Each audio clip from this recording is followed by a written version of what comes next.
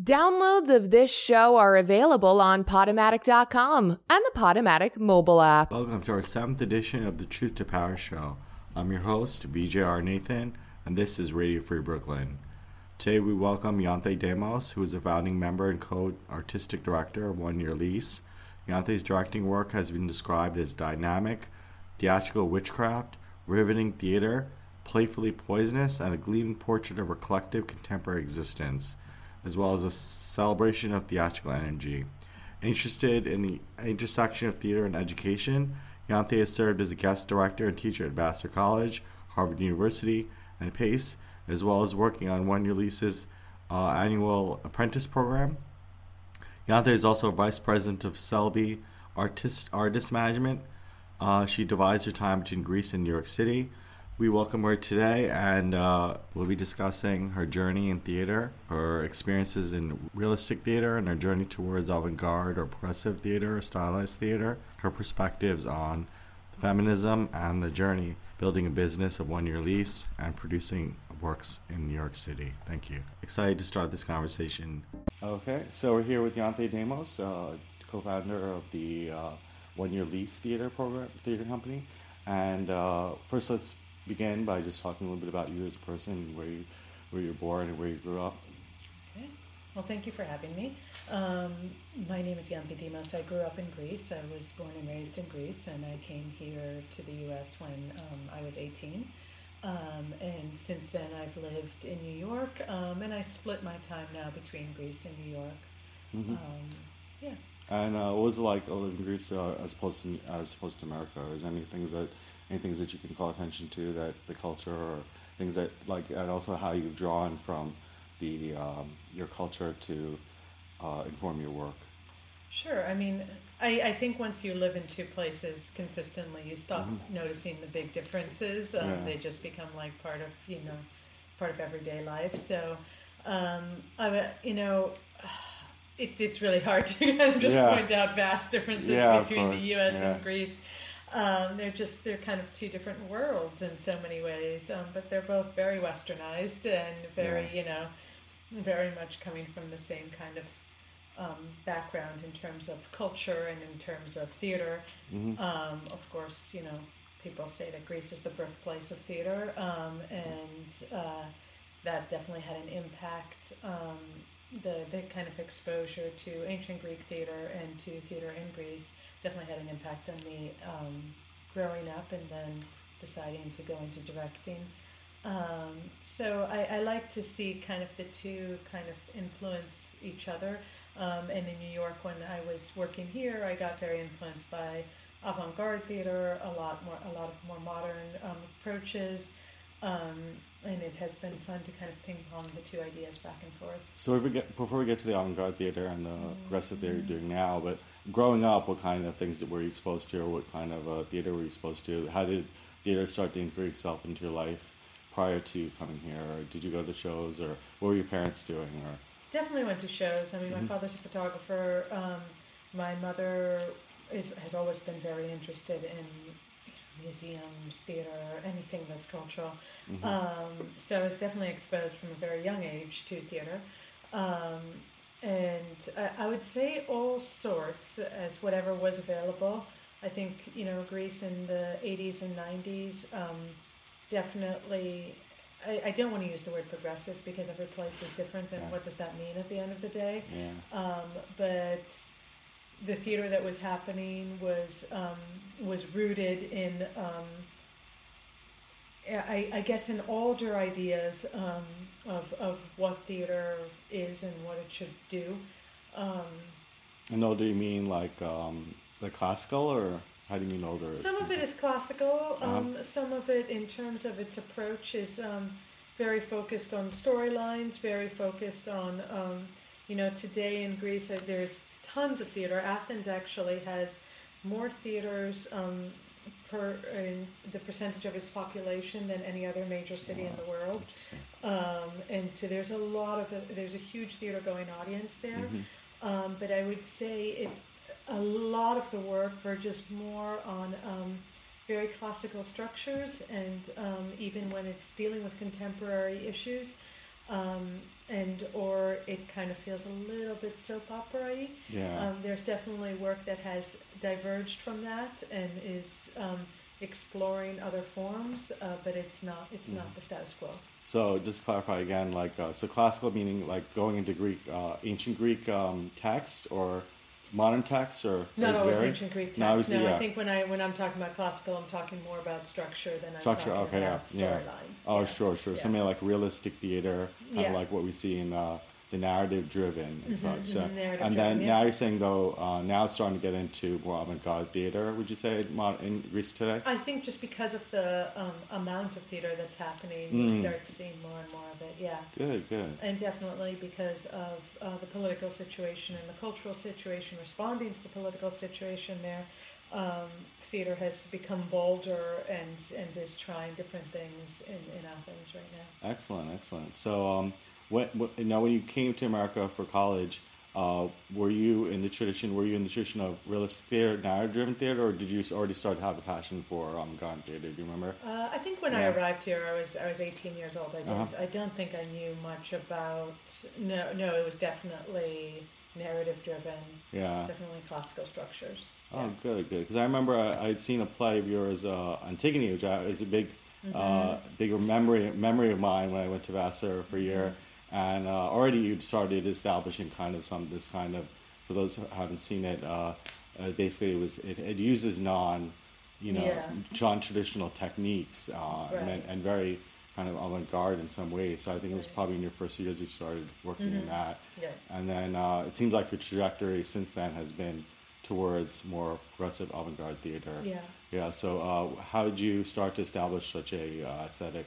And what were your influences? Was there any specific things that you looked towards to in college? I guess you majored in drama, and was there any particular traditions or schools that you kind of felt were along the lines of, or is it? I guess you always have different influences. I mean, certainly the work of City Company and Bogart was a big influence on me as I was studying. The work of Grotowski and a lot of the Polish directors were big influences. And I think I was very curious to kind of take little bits and pieces from everything I was learning without trying to emulate one aesthetic. Finding your own voice. It's very important to be able to understand what people are doing, but also to find your own niche and your own voice of how you're exploring it. So once you finished, graduated from Vassar, and you, I guess that was the year that you established One Year Lease, or what can you tell us through the process of establishing One Year Lease and what went into that? Yeah, sure. One Year Lease, it got founded right out of Vassar College. We were a bunch of students looking for a way to do theater in New York City. And it turned out that in order to raise money to put on productions, we needed an actual corporation, and we needed somewhere that we could ask people to give money to. So we formed a company as a couple of us. It was 4 or 5 of us at the time who had just graduated. And since then, it has taken on many iterations. The actual structure of the incorporation stayed throughout it, but people came and went, and it kind of naturally evolved into what it is today. And we were very careful to, while pushing it forward, never to kind of say it has to be this, and really kind of discovering where we were. It's very open to the organic process.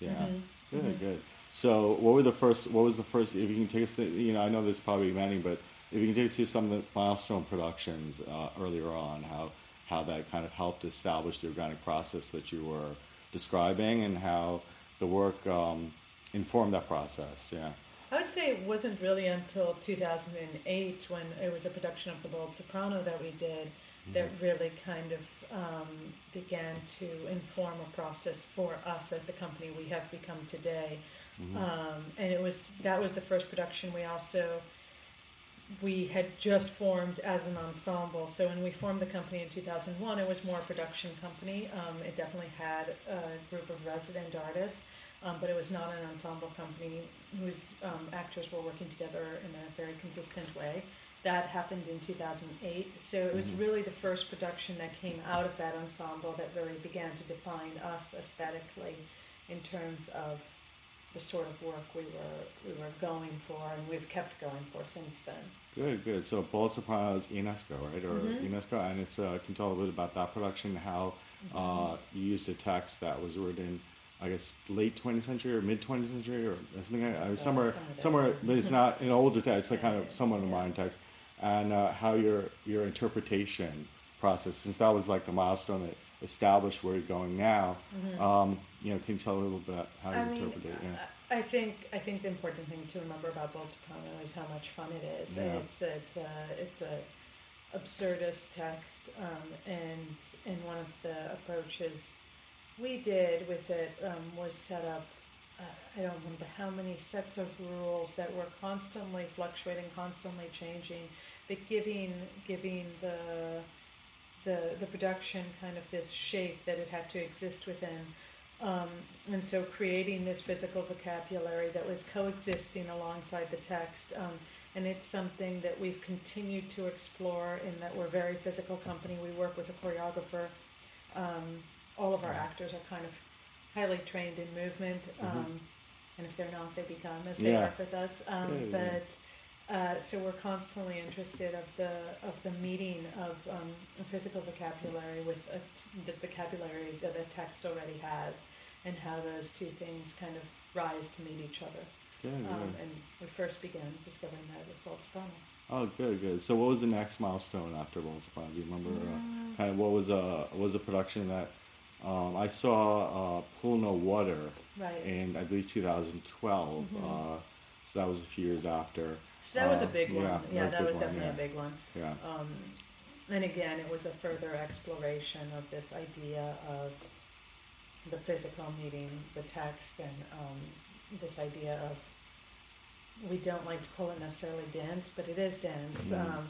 Kind of working with our actors with dance, with different movement. They were working with boxing at the time, and infusing kind of the world of the play with this very heightened physicality. Yeah, in that play, I remember what struck me about it was that, as you're saying, the contrast between kind of narrative-driven versus organically, more movement-driven or more aesthetic.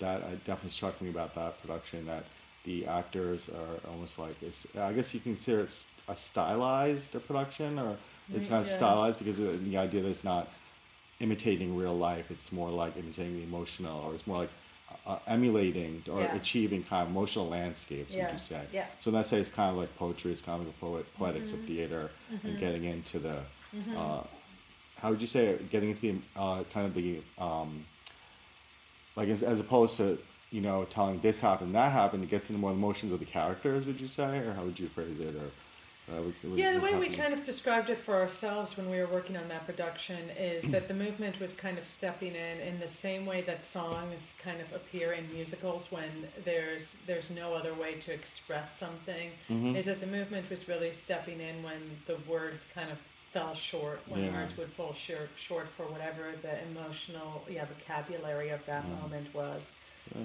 And the other thing that was a big stepping stone for us with Pool No Water, artistically, was that text is written as one long paragraph with no delineations between characters. So we started really exploring this kind of nature of a chorus, and this nature of language as a choral nature of a group, and how that could enhance the storytelling as well. Sure. So let's go a little bit more into the Pool No Water. It was written. Who wrote it, and how did you collaborate with? Mark Ravenhill wrote it, and it was basically, we paid rights to perform it. So it wasn't, that one was not a collaboration with the playwright in that sense. He was aware of the production, but that was pretty much. Good. So did he approach you, or how was that organic process? No, we had read the script, and we had been interested in it. Yeah. Oh, good. So after that, I think I remember there's a couple other productions before we get to Balls, but which is the current production is coming out in a couple of weeks. At the air time it'll be January 4th, but it'll come out I think January 16th. So before we get to that, just quickly go over. So what was the build up towards after Pull No More? I think you had one more production or two more productions after. But a couple. There was a production called Stockholm by Brian E. Lavery, who is one of the co-writers of Balls as well. And that was a New York City premiere, that we did at 59 East 59th again. And then there was a production by a Scottish playwright called What We Know, that we did in a smaller production at Teatro Circulo's space on East 4th Street. And then most recently we did a production, another commission that by Kevin Armento, who is the second co-writer of Balls, or the other co-writer of Balls. And that played in New York. It got very, very great reviews and a great reception, and then moved to Edinburgh for a run there. Are you talking about Please Excuse My Dear Aunt Sally? Yeah. Pam Dass, Please Excuse My Dear Aunt Sally. So tell us a little bit about that production and how kind of what went into that. You said it was commissioned, but a little bit, you can inform a little bit of the storyline Yeah, so that was a commission.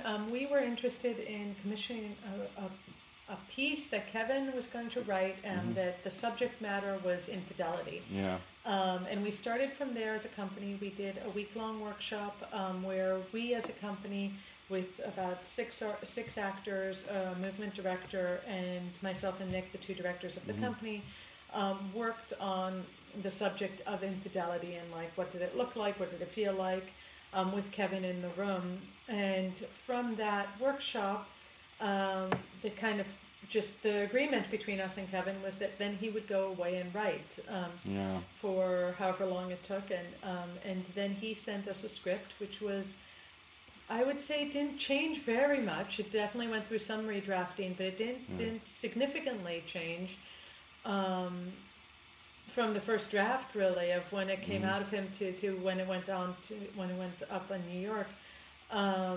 And it was written again as one long sentence, and it's the story of a young boy,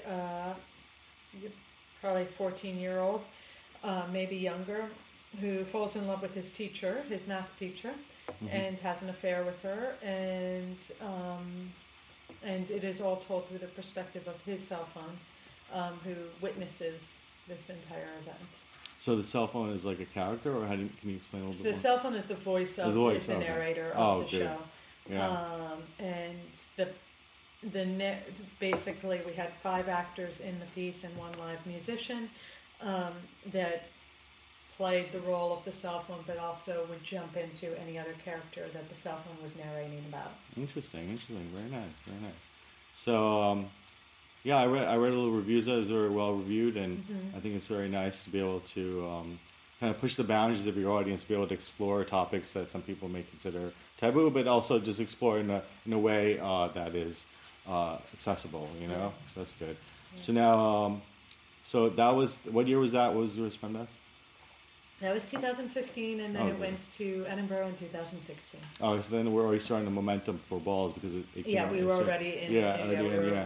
So Balls had already been commissioned, I think, when Pam Dass was going to Edinburgh. Good. So let's talk a little bit about that and how you started the process for that and collaborations and such. Yeah.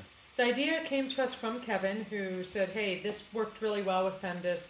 Are you guys interested in another commission?" We said, "Absolutely." And he said, "Well, there's this tennis game that I've been interested in, and I think you guys are the right company to do a production about it." And it turned out it was this famous tennis match of 1973 between Billie Jean King and Bobby Riggs, in which Bobby Riggs, who was 55 at the time, a retired professional tennis player, but who is also full of bravado and full of, I guess you'd call him machismo, I don't know. Yeah. Believed that he could beat any female tennis player in the world at the time, because he was on this kind of crusade of men are, just better than women. And so he had played Margaret Court, who was number 1 in the world at that time, and she lost very badly in what came to be called the Mother's Day Massacre. And when Billie Jean saw that match played out, he had first gone to Billie Jean because she was much more of a personality.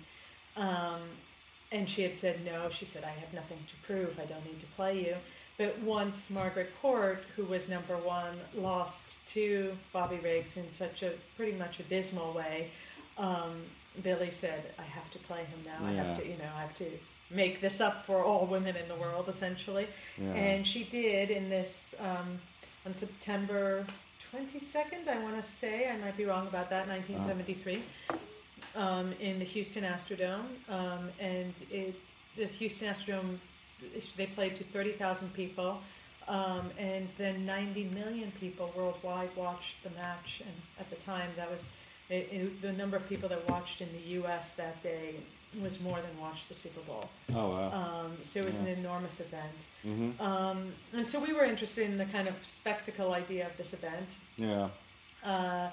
And while we were in workshop with Kevin for the first week, we were doing a similar kind of process to when we had done PEMDAS.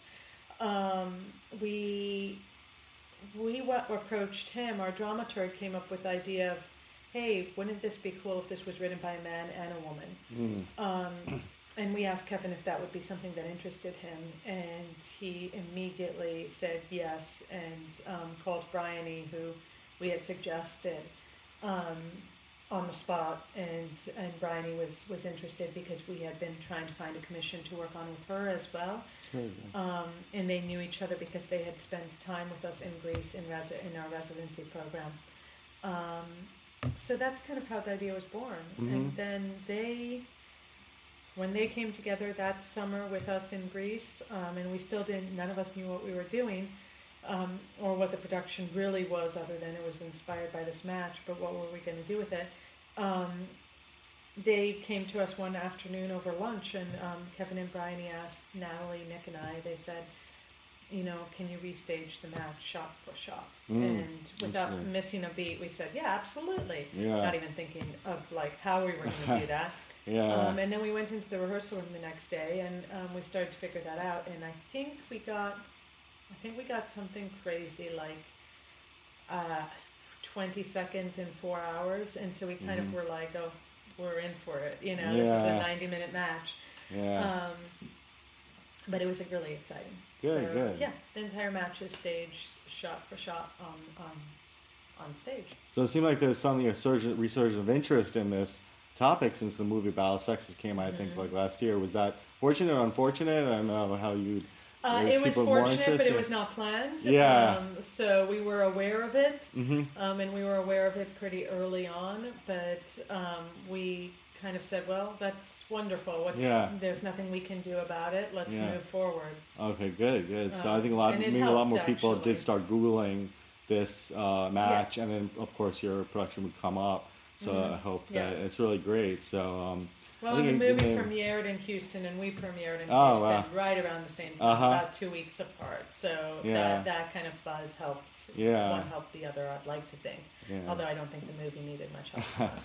But you also, I looked at the review, and I see that you made some bold choices in regards to the production company made some bold choices in regards to how it's staged, and you already mentioned about recreating the match, but also about the use of tennis balls and miming, and if you talk a little bit about kind of the approach to staging it. Also, I think that it's not for those listening, it's not just the match, but also there's some other storylines and now, so it's not just that you're watching a tennis match, but rather that you're getting a sense of the whole era and the narrative of gender equality, feminism, and talk a little bit about that. Yeah, I see the match kind of as the spine of the piece. So the 90 minutes of the show are the 90 minutes of the match, but within that we bounce. Actually, we bounce forward in many ways. We go from 1973 to today, and basically ask the question of how far have we come. So the timeline, although you begin with 1973, you quickly start jumping forward while keeping the spine of the match going on. So in so many ways we describe it as a meditation on questions of gender. rather than the match. I think the other way we've come to understand it in some ways is the kind of enduring race of feminism and the endurance of that battle is represented in the kind of watching this battle of endurance of two performers having to replay an entire match shot for shot. So it's more an allegory rather than even though watching the match is obviously fascinating, we also don't have any balls in play. So though they're recreating each shot, you never see a ball go back and forth. There is a live Foley sound artist who works with the performers, who technically is the ball. Yeah. So you hear the ball, but you never see it. Good. So now the production is going to premiere in New York at 59th Street Theater, East 59th Street Theater.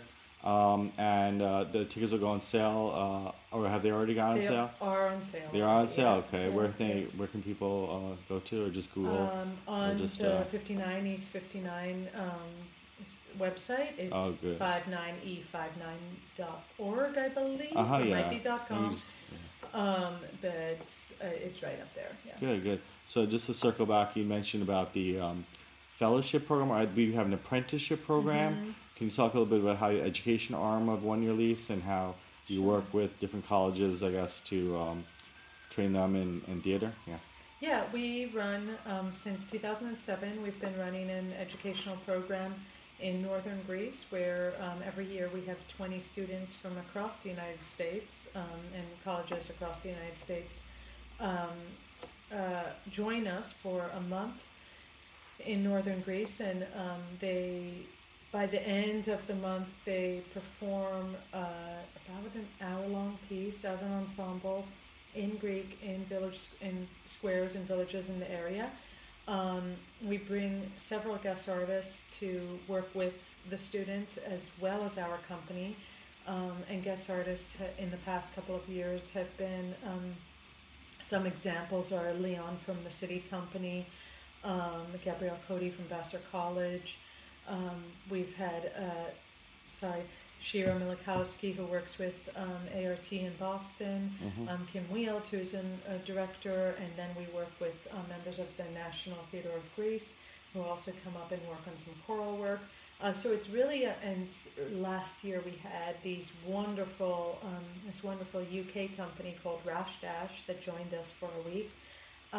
So it's really kind of a mix of perspectives and aesthetics and approaches in theater, with the idea that the students kind of leave having asked the question of why are they doing this right now and where are they as artists, and maybe not receiving any concrete answers, but starting to ask why is this important to them. Good. So this is open to college students, and how can they find out more about that if college students listening? And they can just go to the One Year Lease Theater Company website, and there's an application process.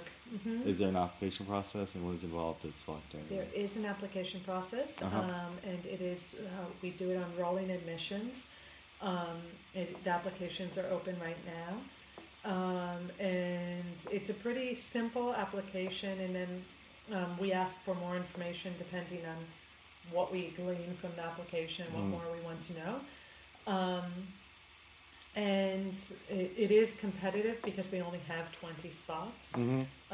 It unfortunately is also relatively expensive, not more expensive than any of programs like it, but unfortunately these programs cost something. But we do have 2 scholarships. We're lucky enough to be able to offer 2 scholarships based on financial need and diversity. I think those are the 2 kind of angles that we approach the scholarships from. Good.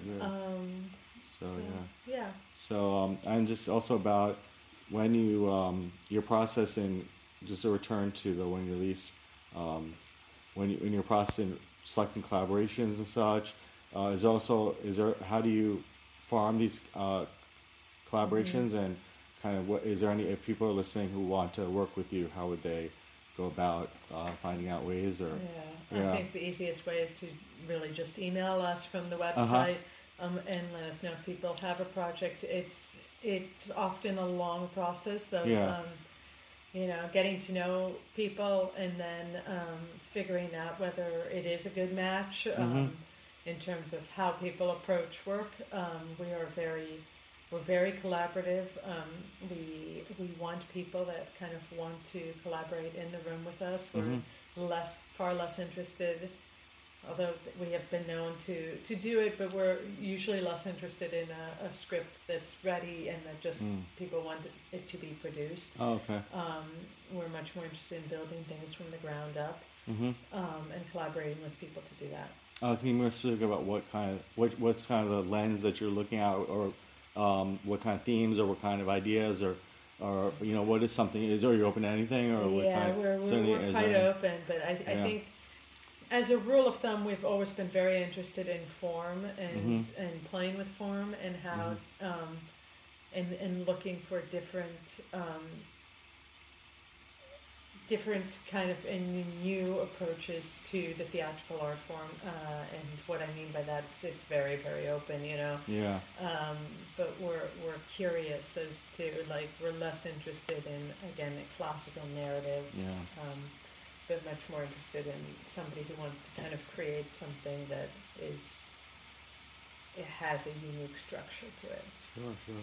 So what are you looking at now as far as a viewer or as a theater goer?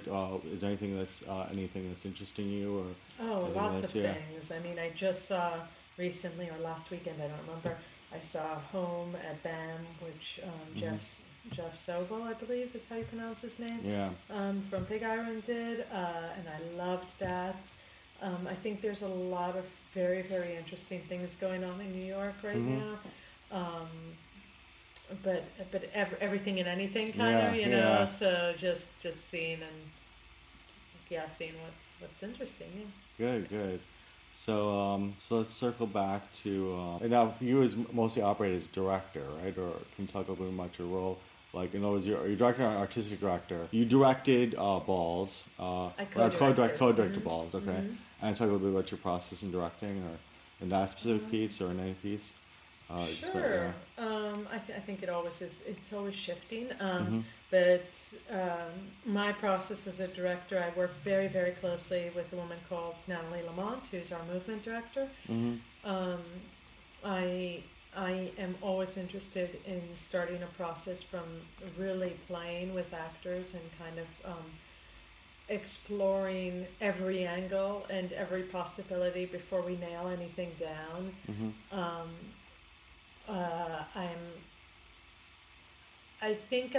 I try to remain very, very curious in a rehearsal room, and rarely, while going in every time with a plan, knowing that is going to be shooken up by actors and allowing for that to happen. And really, I think part of my training has been and continues to be how to enter a rehearsal room and remain completely open to possibilities. Because I think so much of our world, we're taught, that everything exists in boxes and in structures, and that is our job as artists. And I think our job as artists is actually the opposite from that. It's to keep looking and to try to create from whatever we see based on where we think we're headed, and then allow that to be changed. Okay. So if you have any advice for people who are starting their career and beginning to investigate theater, what would you say about what advice would you give to people who are in theater or about to start their career in theater? I think my primary advice these days is make sure you're getting out and getting inspiration from many different places, so that go to museums, especially if you're in New York City. Go see things. I know everything seems to always cost money these days, but find the things that don't, and get out and be curious about the world, whichever way you choose to do that. I think often in New York, and especially with younger artists, I see it caught in kind of just they think, okay, well, I go, I do my audition, I get my headshots done, but I think it takes a lot more than that. It takes a vast curiosity and an interest past what is actually what is existing in the theater, and then basically training yourself to watch the world and see how that inspires you. Exactly. I think that what I'm kind of getting from what you're saying is that people think of it as a game and that they have to play the game to the rules that have already been established and excel at those rules so that they're ahead of the pack. But what you're kind of seem to be observing is that integrating in kind of what they call outside of the box thinking, but kind of means that integrating in your whole self or integrating in your whole perspectives on different cross-disciplinary. So you're able to integrate that into a vision for theater, and you're able to offer, even as an actor, offer something beyond just what's being done. Right. Would you say? Yeah. So have you also done writing, or have you worked on, you collaborated on with what you've done a little bit of, what was your background with, what is it, when a writer approaches you, are you more of an editor, or would you say, or more like kind of commenting on? I think I'm much more of a responder to what they're doing, and kind of I tend to say, okay, that's what you've written. Here's what I can do with it. Okay, good. Yeah. As the director, and my co-director Nick is much better often at looking at structure and being able to talk about how he thinks the writing can shift to better serve itself, while I'm kind of the person who's like, okay, well, if this is what it is, here's what it looks like. Good. So that's the difference in the balance between the two of us. Good. So as we wrap up, we can talk about a little bit about, you touched on stuff about feminism and about the journey of building equality and the battle against inequality. How do you connect that? Like, how's your journey been for? Like, have you dealt with perhaps? Has there been any element of that you've kind of confronted, or you went or talk about, or? Yeah, I mean, I think as the world is learning women these days, it's not something that you say, no, I've never experienced that. Of course not. And I think it's part of our reality. I've always felt that for me that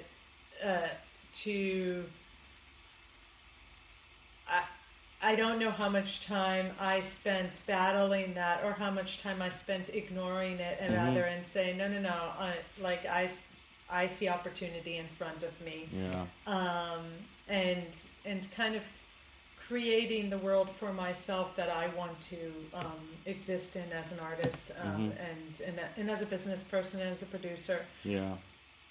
And that has always felt, for me, much more productive than battling something. I guess it is its own battle, but I've always kind of just gone forward and done what I want to do. Sure. So in that regard, just to kind of go back to the advice kind of thing. So for women who are just starting into their business, or specifically into theater, I know that many times people have told me that they feel like, many women who are entering the theater world might be feeling a little pressure from those battles. So if you could talk a little bit, any advice you'd give them, or kind of lessons learned that you had to be able to implement that process that you're saying, and be able to find your own niche and all that, and how you were able to achieve that. If you can be a little more specific. I don't know if I want to tell other women how to do of course. Whatever they find to do. I think for me the solution has always been that, although I'm very well aware of the battles that I myself am encountering, I don't believe they should be there, and therefore I kind of function as if they're not. And that has worked for me, but every situation is different, and I wouldn't presume to tell other women how to encounter of course. it. But of course, in the subject matter balls, we were able to bring to light, some of these battles and historically, and understand, have the viewers gain a kind of understanding of the overall journey of the feminist movement and feminism, and how one individual story can inform the larger narrative. So I think your journey has been very inspirational for everyone, but I suspect it's very inspirational for women as well. But so now we'll just wrap up, and then the name of the series is called the Truth to Power series. So basically, it's kind of looking at kind of power structures and looking at how our personal lives are informed by that struggle between the personal truth and empowering ourselves, and kind of making headway in that journey, as well as understanding that these narratives that we have out there may be perceived as restrictive, but as you're saying, I think the lesson from this is that we can kind of make our own space and create without fear of being encroached upon, so that's really good. So if you have any closing thoughts or yeah. Not sure. I think we've said a lot. Good. So thanks so much for this interview, and I hope people will go to see Balls at Fifth National Theater. Thank you.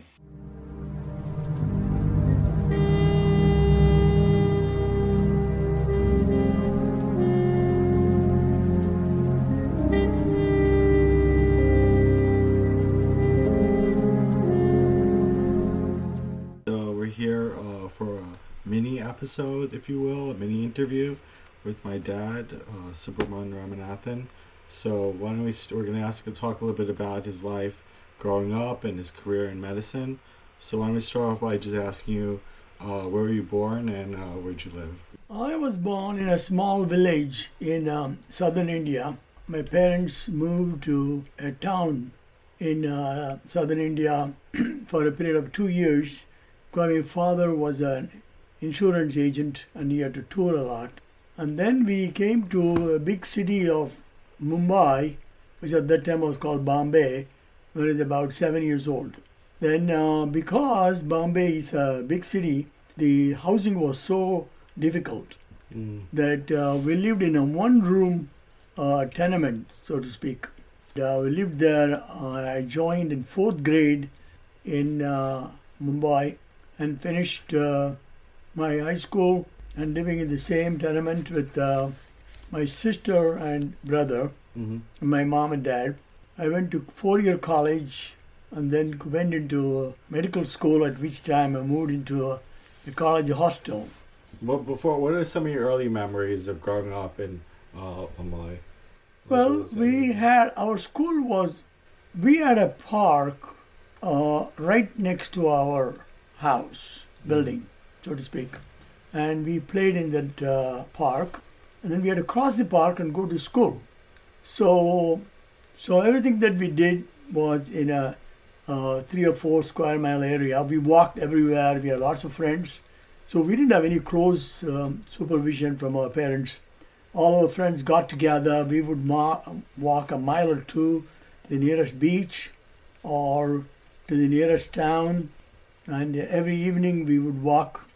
And we had lots of games, of course. What was the game you played that? The earliest I remember were games of little wooden toys that we played with our friends, and then marbles, and then little steel wheels that we used to move it around, and of course we used to play soccer. And when we got older. Yeah. So when you grew up, where did you go to college and graduate school? Yes. Well, the schooling was just very close, by 11 years of schooling. And then 4 years of college, we had to walk about a mile each way. And then we used to come home in the evening. That was in science. And then I chose to go to medical school, which is about 7 miles away. And there we stayed in the hostel, Grant Medical College in Mumbai. So after medical college, what happened? After we finished medical college, many of my friends were applying to go to USA. I was all for any exam anybody took. I was after the same exams. I needed to take more exams, so to speak. So I took those necessary exams to go to USA, and soon I began to apply, and I got many applications from Detroit, New York, and Newport. I chose to go to Newport Hospital, Newport, Rhode Island, because two of my friends were there. So I applied there and I got it. They paid for my airplane trip, and they gave me what I thought at that time was a handsome salary. So I landed here 50 years ago in June of 1967. They gave me room and board right next to the hospital, a little house where three of us lived together, and the hospital was just about 100 feet away. And the three of you was the two friends from medical college? Yes. Yeah, same. Then we used to work every third day. We had to be on call every third day. So one day we had to rest, one day we did what we liked, and one day we had to work. The work was 24 hours. Yeah. So just to flash forward, so now after you started your career in New York, right? Or how long did that take before you started your career? Yes. Yeah.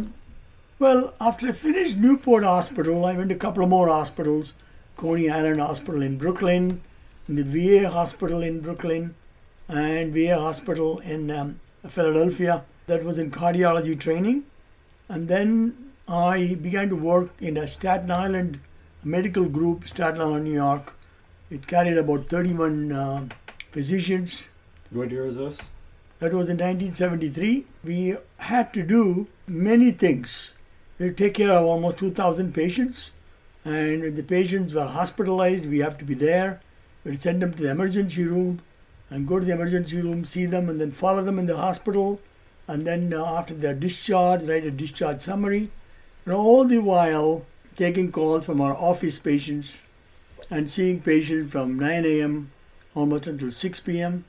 And then taking care of their prescriptions, making calls back. Many times I went home only about 8 or 9 p.m. So what was a significant or memorable case that you worked on during this time period? Okay, well, I was an intern. Now you're talking about a period of time in Newport Hospital, Rhode Island, when I had only a few months of experience taking care of patients. That too, at this time, we were so restricted in complete care of patients that every case that comes through us, we have to speak to an attending physician who is superior to us before we could take any action whatsoever. One night, I was on call in the intensive care unit. One of the patients stopped breathing. Of course, I had no idea what to do for this patient. But the nurse came in and brought before me a laryngoscope and a tube to put inside the patient's throat. I knew what it was meant to be. I had no idea how to do it.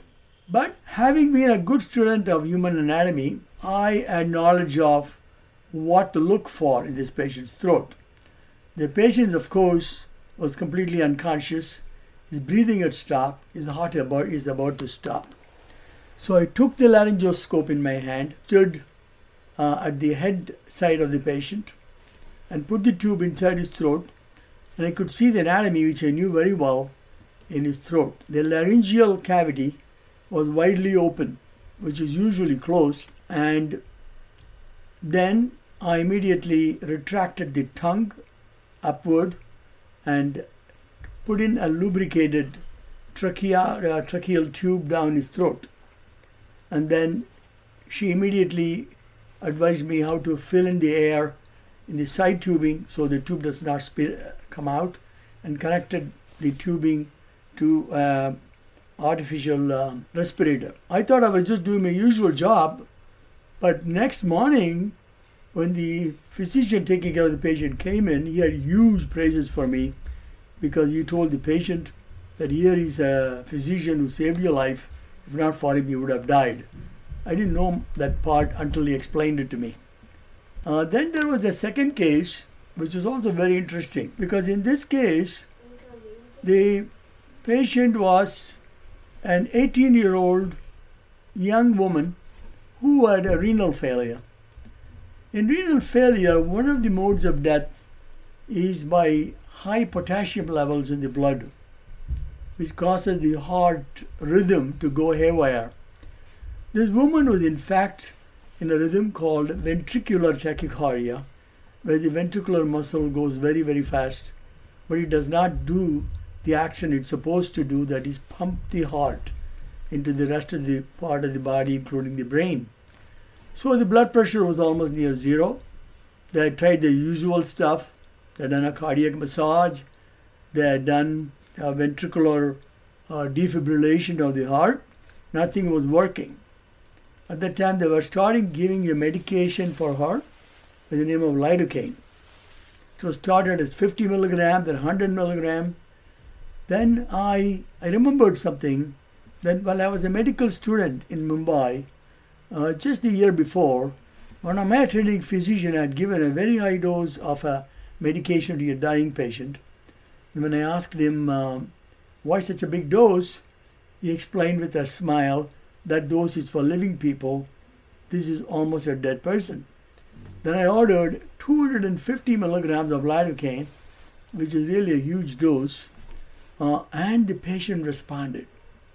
The heart rhythm was restored to normal, and the patient survived and was soon transferred to the Providence Hospital for a renal transplant, which she survived. And later on, when I visited Newport Hospital again in 6 months or so, she was doing very well. To close up this mini episode, we'll just ask you, how many years did you practice medicine altogether, and what are your feelings in retrospect towards that career? I started in 1973, July 1st, and ended in February of 2008. So talking about almost 35 years of practice. I found my medical career very rewarding. At this time, I do have my own personal medical care with physicians in Staten Island. When I go there, occasionally I see a former patient of mine who recognizes me and still thankful to me for taking care of him so many years ago. So I look back with a great pride in my career. Thank you. You've just finished listening to the Truth to Power show on Radio Free Brooklyn. I'm your host, VJR Nathan. You can follow me on Facebook at VJR Nathan Poet, or on Twitter at Truth to Power Show. Tweet at me, or if you'd like to be a guest on Truth to Power Show, please write to truthtopowershow@gmail.com. If you'd like to sponsor this show, please go to radioforbrooklyn.com/Truth to Power. You can also donate to Radio Free Brooklyn by going to radiofreebrooklyn.com/donate. There are many options for rewards through the Patreon method. There's a link on the website, and this definitely helps support community radio programs. I really appreciate your support. Thank you so much.